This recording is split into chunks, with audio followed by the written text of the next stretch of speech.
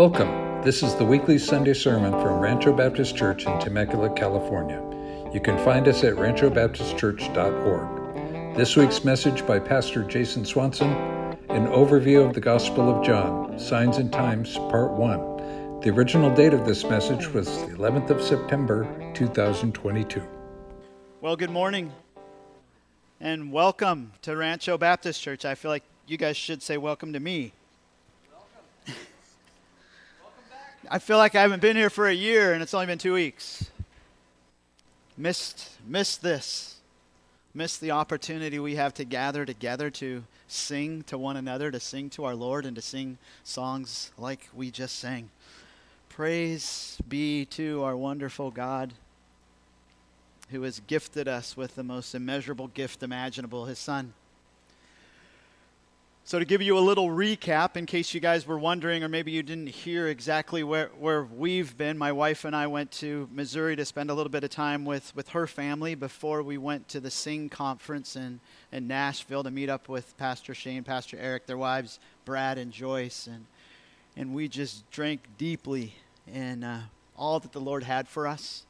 Our time with her folks and her brother and sister-in-law were just very, very encouraging. The Sing conference happens every year, and we've been now 2 years, and it's just a really encouraging time. It's hard to explain the joy that I receive. I love bringing the word Sunday after Sunday after Sunday, but it's nice to receive instead of be the one giving. And not only are we blessed with just awesome worship, we're just singing our hearts out to the Lord, and I think there was something like 7,000 people that attended this conference. And we were singing songs like we just sang there. We were singing songs like In Christ Alone.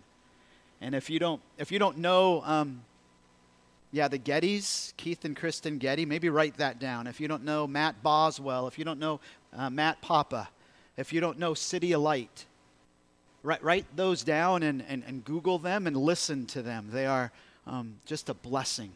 And they are what we would term kind of the new genre of hymns. They're putting out new hymns all the time. And these conferences, we get to sing those hymns, we get to learn some new ones, and we get to sit in some wonderful teaching, such as just, it was such a blessing. Alistair Begg was there and was blessed by him. John Piper, some others. Probably one of the major highlights was that we went to the Grand Ole Opry, and we got to sit and kind of be sung to and join in, and it's just so loud and amazing. But as we were singing, they had a special guest, and Johnny Erickson Tata came up. And we're not certain how many more times she's going to be able to join in and things like that, but she is always such a testimony of the Lord's goodness and grace, and such a challenge. Every time I hear her, she always says, I would never take the tragedy that happened to me away, and my paralysis and the difficulties that I've had, because my walk with Jesus is so much tighter than it ever would have been if it wasn't for this chair and the difficulties that I've had. And then she shared her perspective on when she heard about the war in Ukraine and when Russia invaded. And it was an entirely different perspective than I had. She said that her mind immediately went to all of those that were disabled. That perhaps she started thinking, when the bombs were going off and the sirens were going and everybody was running from their houses to shelter, that these were trapped in situations in basements or what have you, and they couldn't get out of their own homes. And so they were left there. And so she rallied her whole ministry team to go and to send like search parties in different places in the Ukraine to gather these folks and to bring them to safety. And I believe she said up to this point that they've found 550 different people. And isn't God good?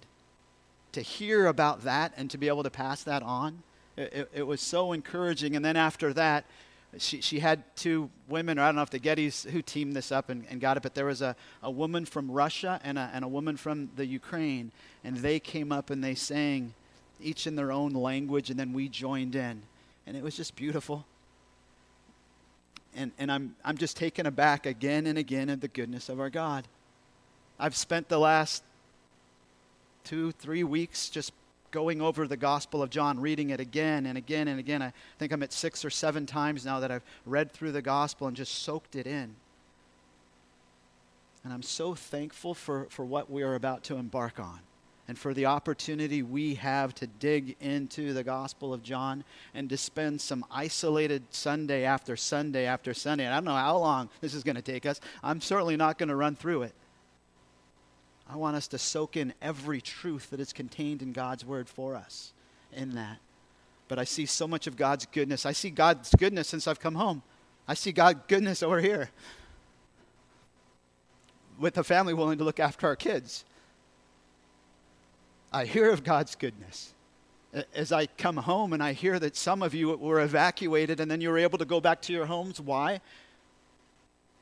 Because of rain. That's God's goodness. Again and again and again we see God's goodness. Are we thankful? Are we giving Him praise? This is the anniversary of 9/11. Praise the Lord that He is sovereign and in control no matter what's happening around us, and that we can trust Him. Hey, let me start our time off praying for us, praying for our country, thanking God for what He's done in His provision, praying for Ukraine, praying for Russia. Let me also include those that in the aftermath of 9/11 that are still living with the reality of the loss that they suffered there. Loved ones that are now gone. Let's pray. Heavenly Father, we thank You for this day. We acknowledge that You are our God, that You are our Creator, that You are the sovereign one over us, and that nothing escapes Your gaze, nothing escapes Your control, nothing passes by You that You don't allow to pass through Your oh so gracious fingers, Lord. Filtering what You have and allowing other things that are difficult to come to us. I do pray for Mary Keeling, for Eric, for their whole family, that You be with them. I praise You for what we witnessed in Nashville, seeing a Ukrainian young woman and a Russian young woman singing songs of praise to You together. May You continue to unite Your church, Lord. Continue to unite believers. Use us to be lights. Thank You for Johnny, Todd, and her ministry. Pray that You would allow more and more folks that are disabled to be found and to be helped to be taken to countries where they can be looked after, such as Germany and Hungary. I pray for the leaders of our country, Lord, and the decisions that they make, that first and foremost that they would come to a saving knowledge of You. I praise You, Lord, that the safety, the security of our lives isn't bound up in the government that rules over us, but it is in Your oh so capable and sovereign hands. And we rejoice in that this morning, and we rejoice in You, Lord Jesus, and all that You mean to us. For we have come together today for no other purpose but to exalt You, to speak of You, to think of You, as we already have to remember You, and the incredible gift that You have given us, pouring out Your blood for us, purchasing our redemption. I too pray for those in the aftermath of 9/11, for those families that are still suffering with the loss and the sorrow, that Your grace would be evident, that Your peace would be overflowing. And Lord, as we get into the Gospel of John this morning, may You ignite our hearts.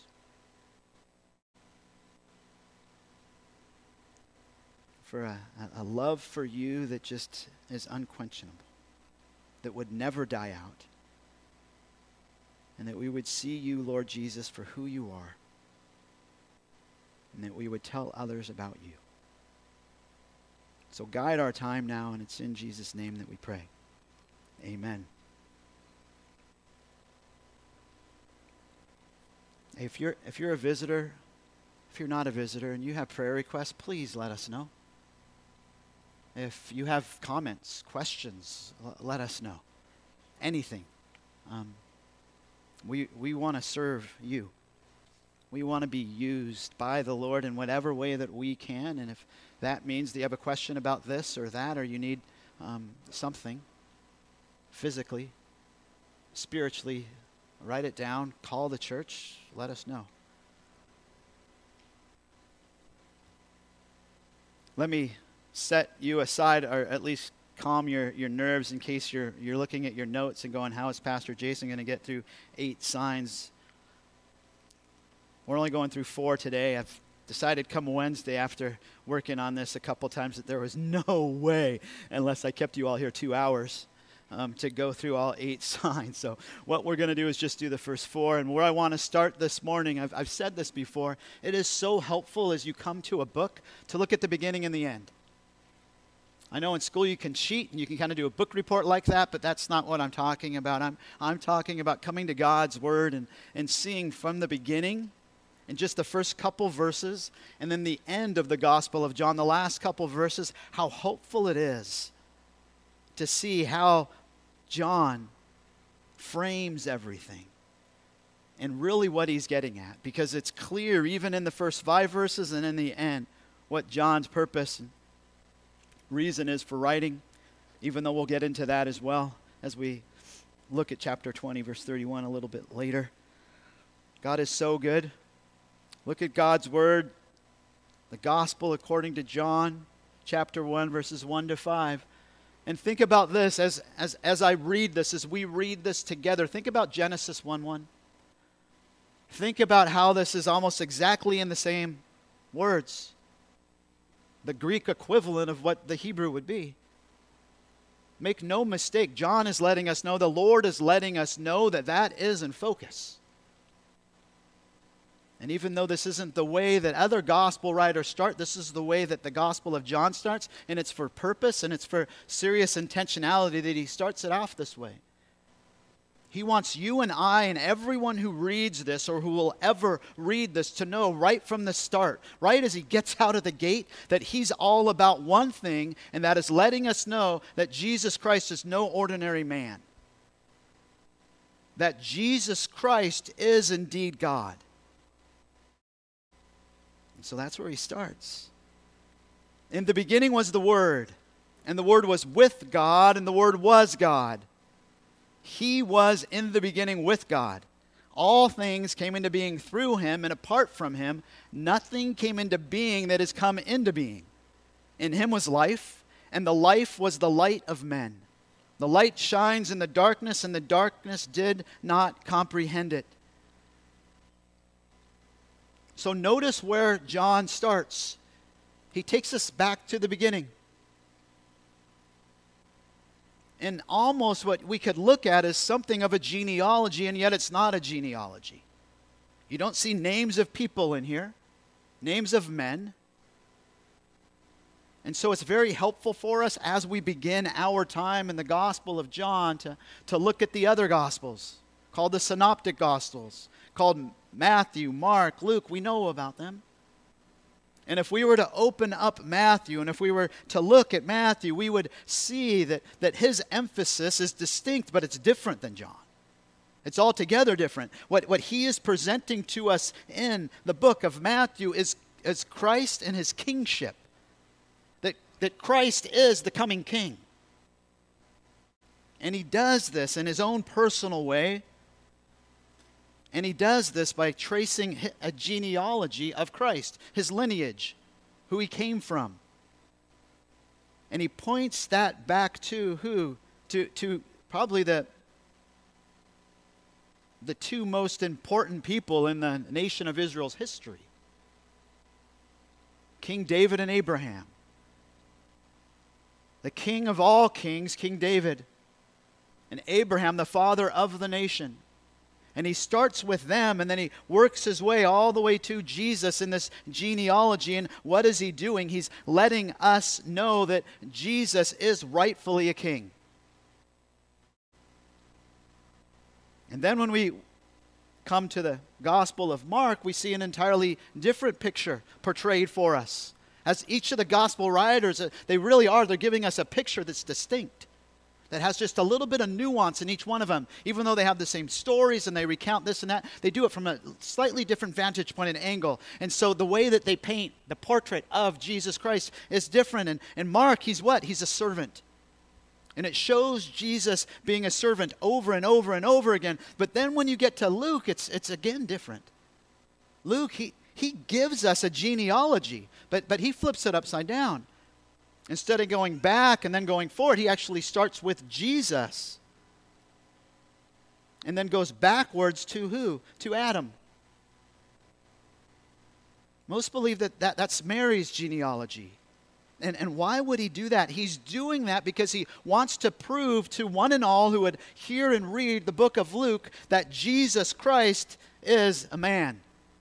He is 100% man, so it's presenting Christ in his manhood. So we see first in his kingship, second in his servanthood, and then in Luke we see him in his manhood. And then we get to John. And we have to be reminded as well that this was written after the others. No doubt John had read them, seen them. He didn't need them to corroborate all of his stories. He was there as an eyewitness. But John's perspective is different. And his intention and purpose for writing is different. Do you know how he's painting Christ? Clear from the beginning in these first 5 verses, he is painting Christ as God, not as a man. And as far back as we could go, going back to Adam, that's pretty far, right? You can't go back in humanity any further than Adam. But when we talk about God, it's as if he's blowing everything up and saying, no, he is altogether different. He doesn't have a beginning. Why? Because he's God, although he was there in the beginning. And then actually we're told that he was the one who created everything. And he's so majestic, so wonderful that the only way you can describe him is with these metaphors. And first he says he's the Word, and we're going to see that over and over and over again. The power of Jesus' Word is much different than the power of any of your words, than the power of my words. Oh, my tongue is powerful. We know that from James, but nothing like the tongue, the speech of the Lord Jesus Christ. We're going to see that this morning. And then we see that he is the life, and we're going to see this theme presented to us again and again and again. Not just that he is the giver of life, physical life, but that he is the source and the agent, the giver of eternal life. And that he is also the light that shines in the darkness. And in this, what is expressed is different than the other 3 Gospels. You see, in the other 3 Gospels, Jesus is presented in such a way that he keeps presenting the kingdom of God and pointing everybody, repent. Why? Because the kingdom of God is at hand. Turn now. And then when we look at the book of John, it's not so much the proclamation of the kingdom as it really is the proclamation of Jesus Christ himself. That he is the theme.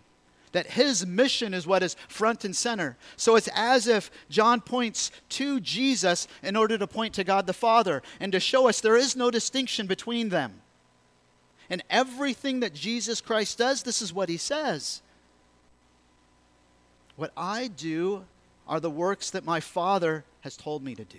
What I say are my Father's words. In fact, the words that I speak actually come from him. And again and again and again, he equates himself with God. We see it right here in the beginning. John 1:1-5. Over and over again, he's saying, who is this? This is God. This is God incarnate. And so he's painting Christ in all of his godhood. That's why he calls him the Word. That's why we see, and when we come to it in John 8:58, do you remember? He says, oh, Abraham rejoiced that he would see my day. And do you know how they responded? They responded, wait. What are you talking about? You're not even yet 50 years old, and yet you say that Abraham rejoiced when he saw your day, like you were talking to Abraham, or that you heard Abraham? And Jesus is like, yes. You know why? Because he says this, truly, truly, I say to you, before Abraham was, I am. I am the self-existent one. I'm the one that has forever existed. I am Yahweh. And we know what their response was. They want to kill him because that's blasphemy. And in their minds, and if it was any other person saying it, it would have been blasphemy. But Jesus Christ is God's Son, is the Son of God. He is God. So his words and the Father are one. His actions and the Father's actions are one. And with all that we're given here, something equally amazing is what John says at the end of this gospel. Look at verses 24 to 25. Chapter 21, the very end of the Gospel of John. As you might think that this is all that there was. I mean, there is a lot contained here that we're going to see in the life of Jesus and all that he did, and all the miracles that he did, and all the sermons that he preached, and all the other things that Jesus did that no doubt John and the other apostles and so many disciples were there as eyewitnesses watching. But then you come to this verse, and whatever kind of perception you have of what Jesus did is blown away. Because what we see here is this is just a small little minute picture of what Jesus actually accomplished. This is the disciple, verse 24, who is testifying to these things and wrote these things. And we know that his testimony is true. Why? Because he was an eyewitness. Why? Because the Holy Spirit is under inspiration, allowing him to write these things. So everything written in this is true, which includes this next verse. And there are also many other things which Jesus did, which if they were written in detail, I suppose that even the world itself would not contain the books that would be written. So if you got all the books together in John's day, every book that he could grab and put together and accumulate them all in how many great big warehouses or whatever, if you took them all out, they still wouldn't. If you changed them all out for what Jesus did, they still wouldn't be able to contain it. And that's from John's perspective.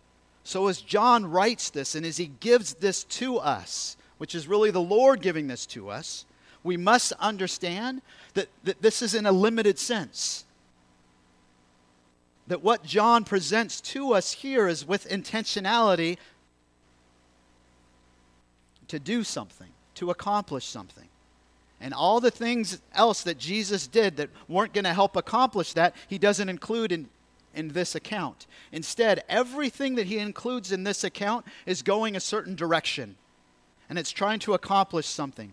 And we see what that is in John chapter 20, verse 31, which is the purpose statement for this entire book. Praise the Lord, there's many other books in the Bible that don't have a clear and distinct purpose statement, but this one does. We know exactly why John wrote this and what his purpose and intentions are for it. What he sees it accomplishing. This is what he wants it to do. And this is, oh, so sweet. This is challenging. And notice how he starts off in verse 30, much like he ends. Therefore, many other signs Jesus also performed in the presence of the disciples, which are not written in this book. Again, he's selective. But what I have written, look at this, but these have been written. Why? So that you may believe that Jesus is the Christ. That's what he's after. This is evangelistic in all of the truest sense of what evangelism is. This is why we take people through the Gospel of John. This is why this becomes an arsenal for you. This is why right now, however much you share Christ with someone, you should be encouraged to share Christ more through your time in this. Why? Because you're going to have so many tools. You're going to have so many accounts that'll be in your memory for you to share this and that with this particular person, pointing them to Jesus Christ. Why? So that you may believe that Jesus is the Christ, that he is the Son of God. And notice this, and what's the result of believing him? And that believing you may have life in his name. Why? Because there's eternal life in no other name but the Lord Jesus Christ. Very exclusive in what John is saying here. And so as a result, this should be both challenging and encouraging to us. As we see the reason for John writing this entire book is for an evangelistic thrust, that many would be saved through reading this. And this should make sense to us, right? Turn with me to John 3:16. Let's read all the way to 21, because oftentimes we just stop and all we read is John 3:16, which is a beautiful verse. It is a good capsule of the gospel. But within its context, it's even that much more powerful.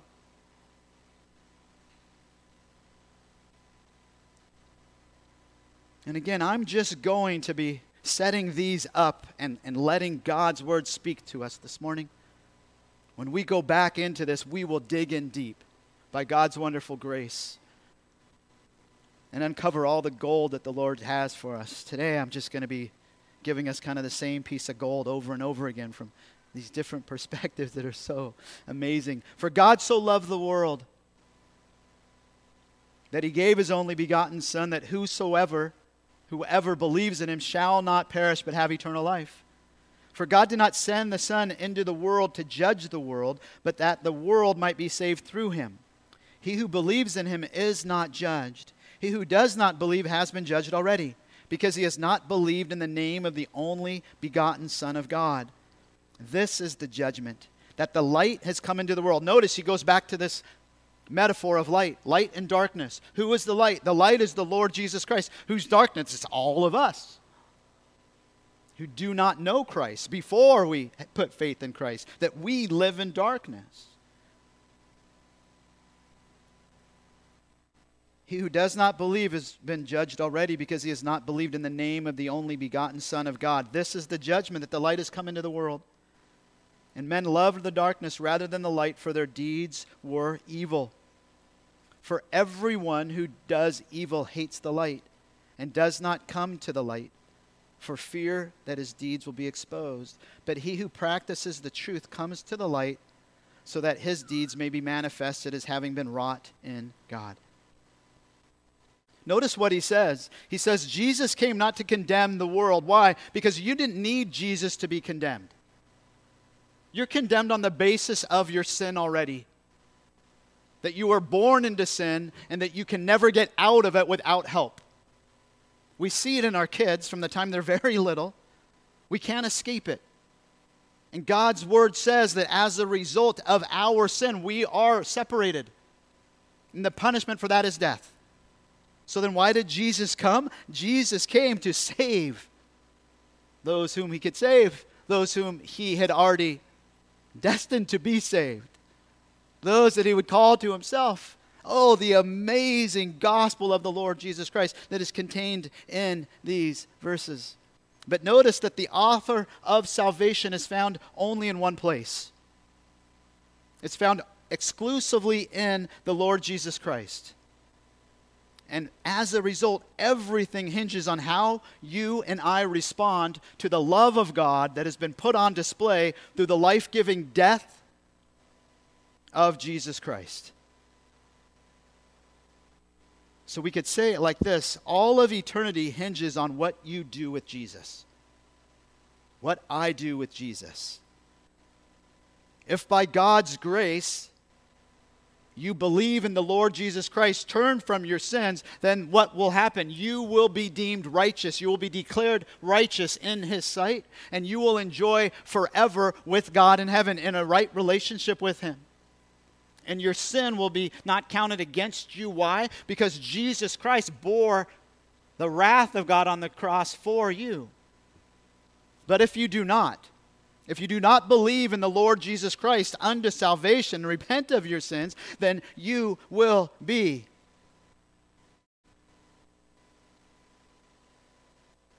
always and forever in death, eternal death, and condemnation. In this life, if you do not turn. These are not small little tidbits that the Apostle John throws out to us about the Lord Jesus Christ. He's talking about life and death. Whether you're going to spend eternity with God in heaven or whether you're going to spend your eternity in hell, paying the price for your sin. And yet I don't want us to think this morning that the Gospel of John is only for the unsaved. No, the Lord should use us, those of us who know the Lord Jesus Christ. He should use this in our lives so we can use it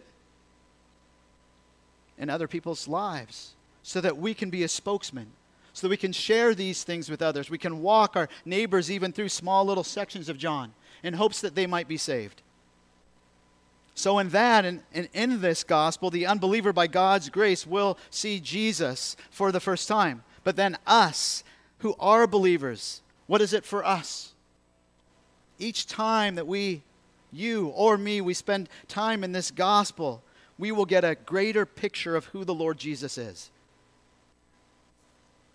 That is what should happen as we spend time digging into the truths of who Jesus is presented to us.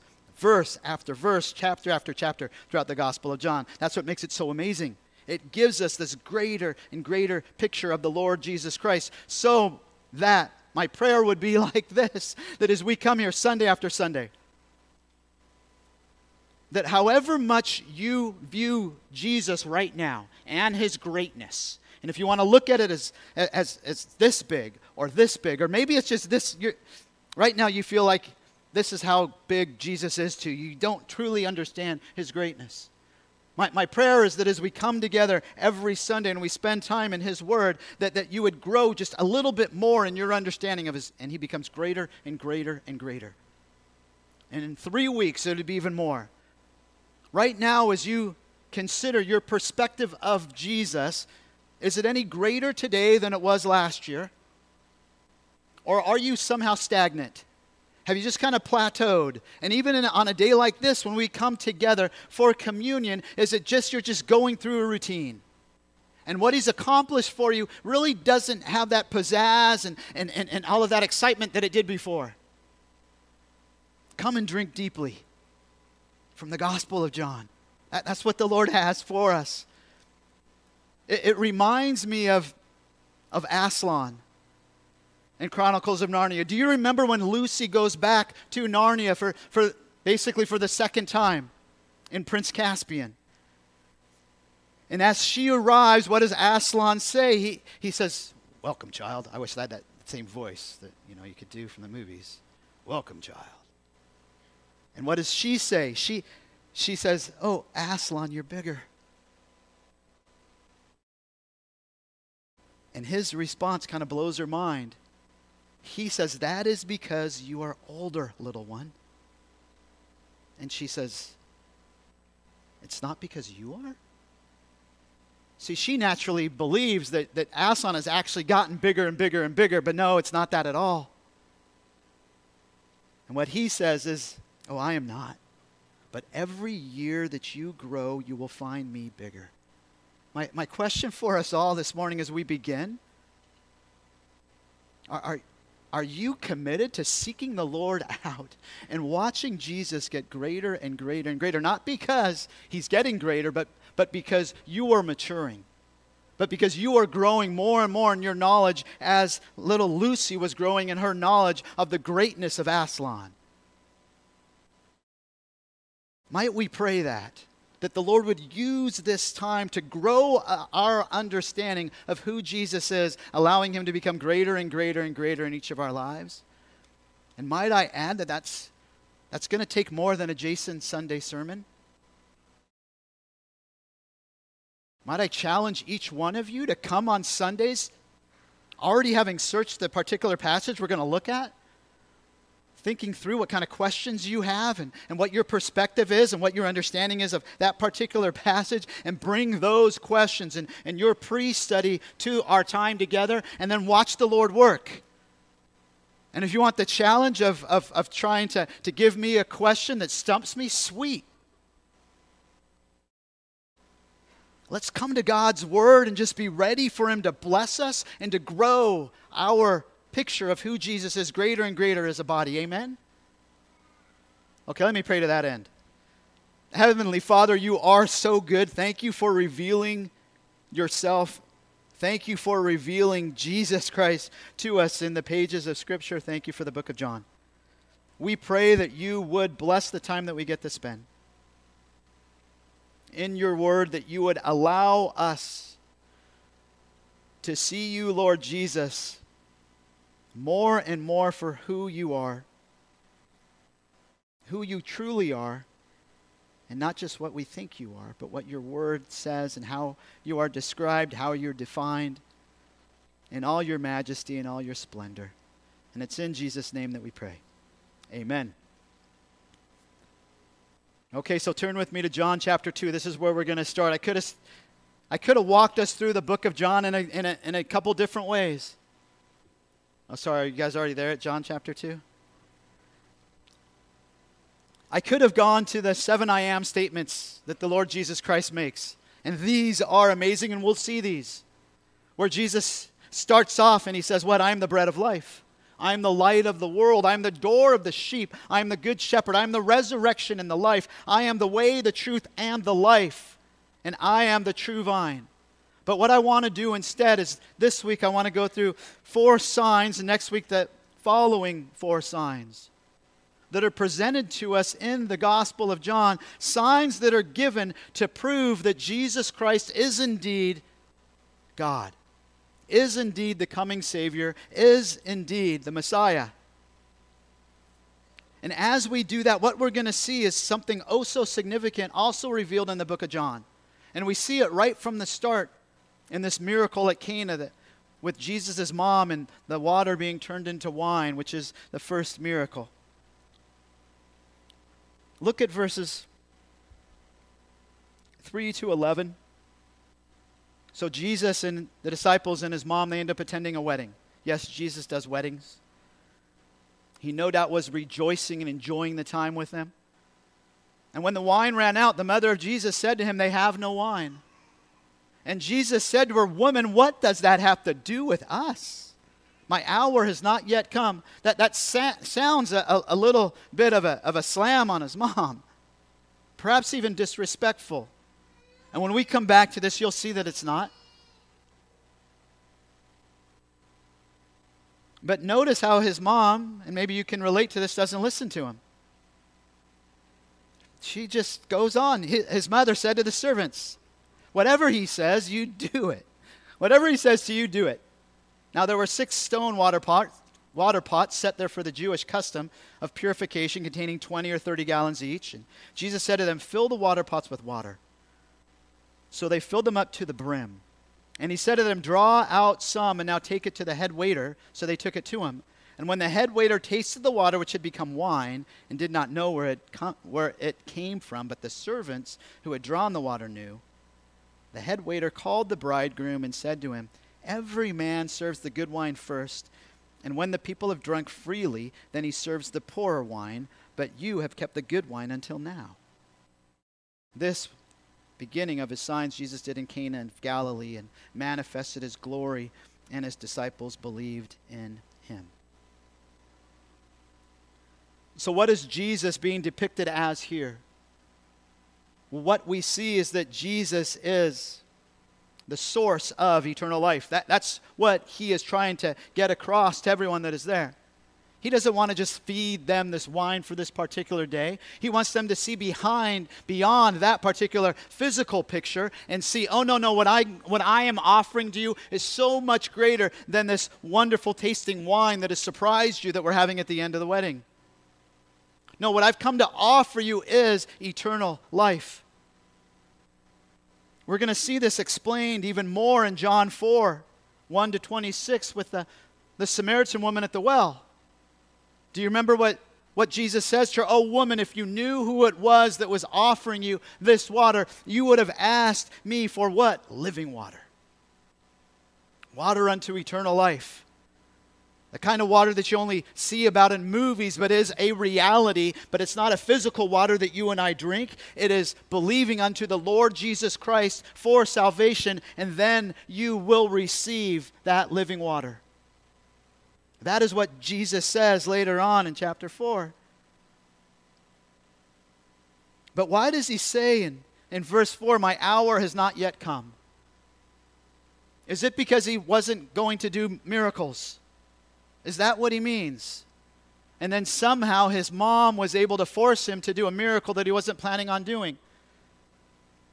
Would that make Jesus sovereign and in control? And then whose will is he actually accomplishing? The will of the Father or the will of his mom?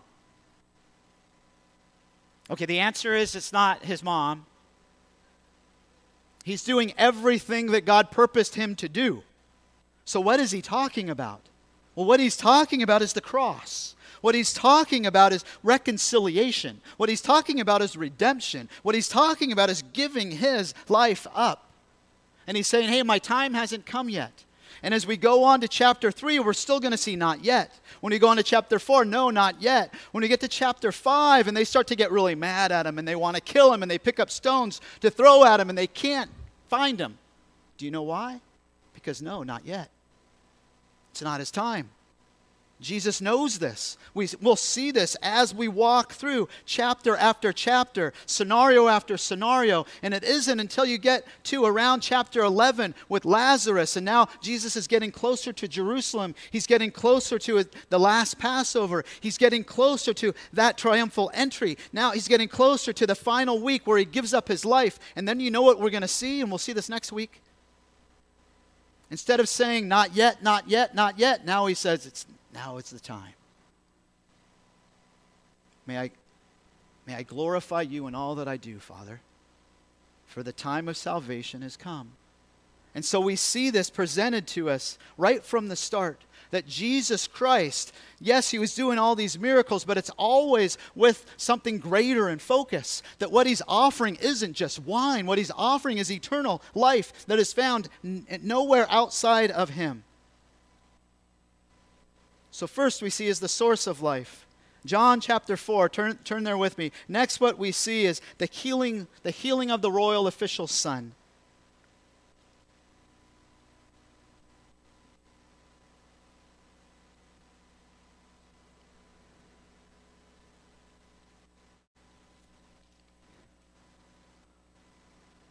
The healing of the royal official's son. John 4:46 to 54. And notice where Jesus comes back again to Cana. Therefore he came again to Cana of Galilee, where he had made the water wine, and there was a royal official whose son was sick at Capernaum. When he heard that Jesus had come out of Judea into Galilee, he went to him and was imploring him to come down and heal his son, for he was at the point of death. It would seem that this man thought, in order for Jesus to do anything, to heal his son, that Jesus had to be there with his son. So you notice, imploring, it's strong. He just keeps pulling Jesus, come, come, come. I need to get you to my house, and we can't get there in just one day. This is going to take some walking. So come, come, come. My son's going to die. And in just a weird response, look at the way that Jesus responds. So Jesus said to him, unless you people see signs and wonders, you simply will not believe.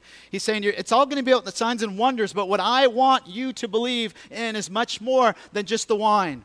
I want you to believe that I am eternal life, that I am the source of life, and that I am the giver of life. And that my words are unlike any other person's words who have walked the face of the earth, because I am God.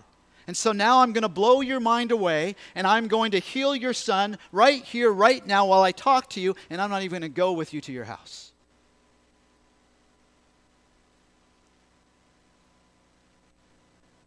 "49, the royal official said to him, Sir, come down before my child dies. Hey, we're wasting too much time here, Jesus. Come with me now. And Jesus said to him, Go, your son lives. Short and sweet. It gives him an opportunity whether to believe it or not.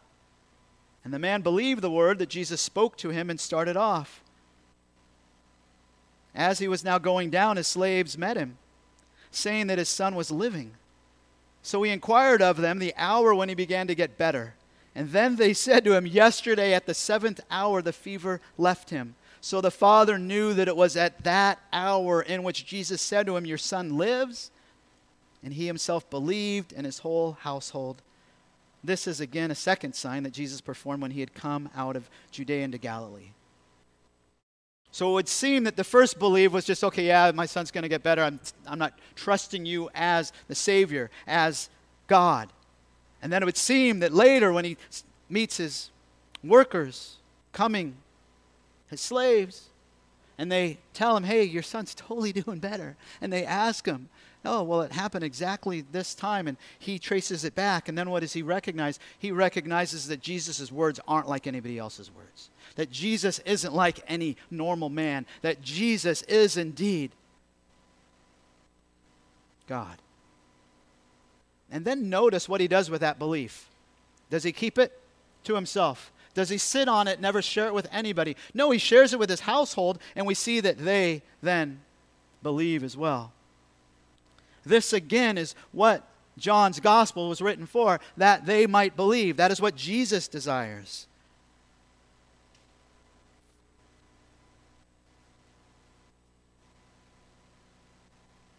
Notice what 48 says. So Jesus said to him, unless you people see signs and wonders, you simply will not believe. This is what the people wanted. They wanted some sort of sign to collaborate, to prove that who Jesus was, that he was indeed the coming Messiah. It's just that they thought he would be the king that would take over Rome and reign triumphant for them. And it's very much similar to what we see in 1 Corinthians chapter 1, verses 21 to 24, where Paul says this, for since in the wisdom of God, the world through its wisdom did not come to know God, God was well pleased through the foolishness of the message preached to save those who believe. For indeed, Jews ask for signs and Greeks search for wisdom, but we preach Christ crucified. To Jews a stumbling block and to Gentiles foolishness. But to those who are the called, both Jews and Greeks, Christ, the power of God and wisdom of God. If you're only looking at it from the perspective of just a sign, you're not going to get it. There's more to believe than just believing that Jesus could do great things, that he was just a prophet. No, they must believe that he is the Son of God. You must believe that he is the Son of God. And next we see in the third sign, the healing of the lame man. Look at John chapter 5. Now Jesus comes to Jerusalem, and in Jerusalem there's this pool of Bethesda. And supposedly an angel would go into that pool and stir up the water. And whoever would get into that water immediately after that stirring up, they would be healed. And so Jesus meets a man. A man was there who had been ill for 38 years, verse 5. When Jesus saw him lying there and knew that he had already been a long time in that condition, he said to him, do you wish to get well? And the sick man answered him, Sir, I have no man to put me into the pool when the water is stirred up, but while I am coming, another steps down before me. And Jesus said to him, Get up, pick up your pallet and walk. And immediately the man became well and picked up his pallet and began to walk. Now it was the Sabbath on that day. And then things don't go so well. And look at what happens. Jesus meets him later. This man doesn't even know who Jesus is. Verse 14, afterward Jesus found him in the temple and said to him, Behold, you have become well. Do not sin anymore, so that nothing worse happens to you. And the man went away and told the Jews that it was Jesus who had made him well. And for this reason the Jews were persecuting Jesus, because he was doing these things on the Sabbath.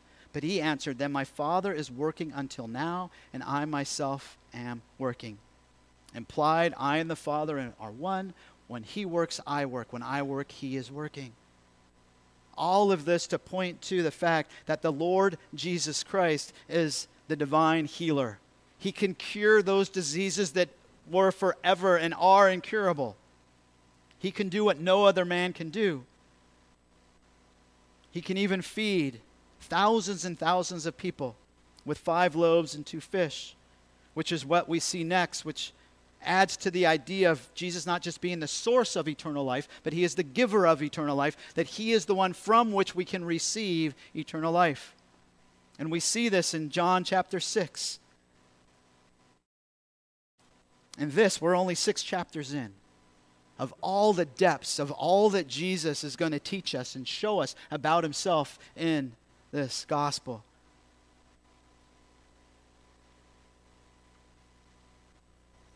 And look at verse 2, chapter 6. A large crowd followed him. Why? Because they saw the signs which he was performing on those who were sick. They're wondering, are you the Messiah? And then Jesus went up to the mountain, and there he sat down with his disciples. Now the Passover, the feast of the Jews, was near. Therefore Jesus, lifting up his eyes and seeing that a large crowd was coming to him, said to Philip, "Where are we to buy bread so that these may eat?" This he was saying to test him, for he himself knew that what he was intending to do. And look at how Philip responds. Philip answered him, 200 denarii worth of bread is not sufficient for everyone to receive a little. One of his disciples, Andrew, Simon Peter's brother, said to him, "There is a lad here who has 5 barley loaves and 2 fish, but what are these for so many people?" And Jesus said, "Have the people sit down." Now there was much grass in the place, so the men sat down, in number about 5,000. Jesus then took the loaves, and having given thanks, he distributed to those who were seated. Likewise also of the fish, as much as they wanted. When they were filled, he said to his disciples, "Gather up the leftover fragments, so that nothing will be lost." So they gathered them up and filled 12 baskets with fragments from the 5 barley loaves which were left over by those who had eaten. Therefore, when the people saw the sign which he had performed, they said, "This is truly the prophet who has come into the world." Not, "This is truly the Son of God, who comes to take away the sins of the world." But what is Jesus revealing to us? That he is the bread of life. That in giving them this bread, that it's a picture to something greater. That what he can offer us is salvation. All of eternity shared with him through trusting, believing in the Lord Jesus Christ, repenting of our sins. But look at verse 15. So Jesus, perceiving that they were intending to come and take him by force to make him king, withdrew again to the mountain by himself alone. Why? Why did Jesus not want them to usher in him as the coming king and bring in his kingdom? Because the cross had to come first before the kingdom. Because he had to first purchase redemption. First, he had to die upon the cross. So this would have turned God's plans for redemption all upside down. So there was no way that this could happen. In essence, what we could say is it wasn't time yet. And so Jesus, and notice, he knew their thoughts. Nobody was saying this, he just knew their thoughts. Why? Because he is God.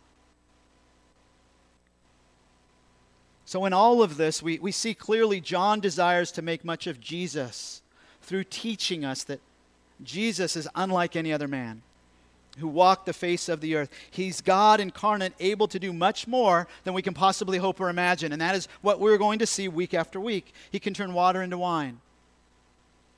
He can heal a sick boy from a different location with just his word.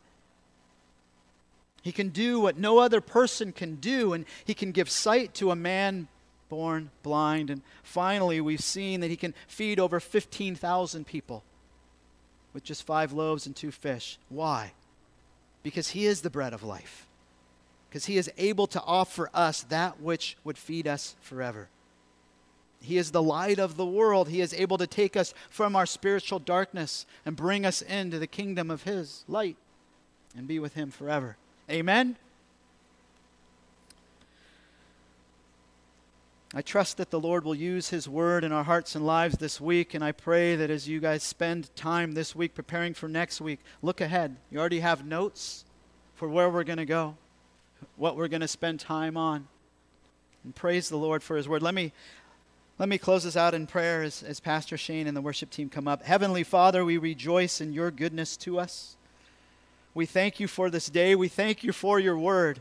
We thank you for the Gospel of John, that we are just beginning to look at, where we will see that you are the bread of life, that what you offer no other could offer, and what you give no other could give, and that it is received freely through believing, through faith in you alone. We thank you for such a beautiful Savior, and we pray that you would use our meager lives to speak much of you, to point others to you, that we would become greater and greater in our ability to share you with others, and that you would become greater and greater in our understanding of you. and just how wonderful you are. And it's in Jesus' name that we pray. Amen.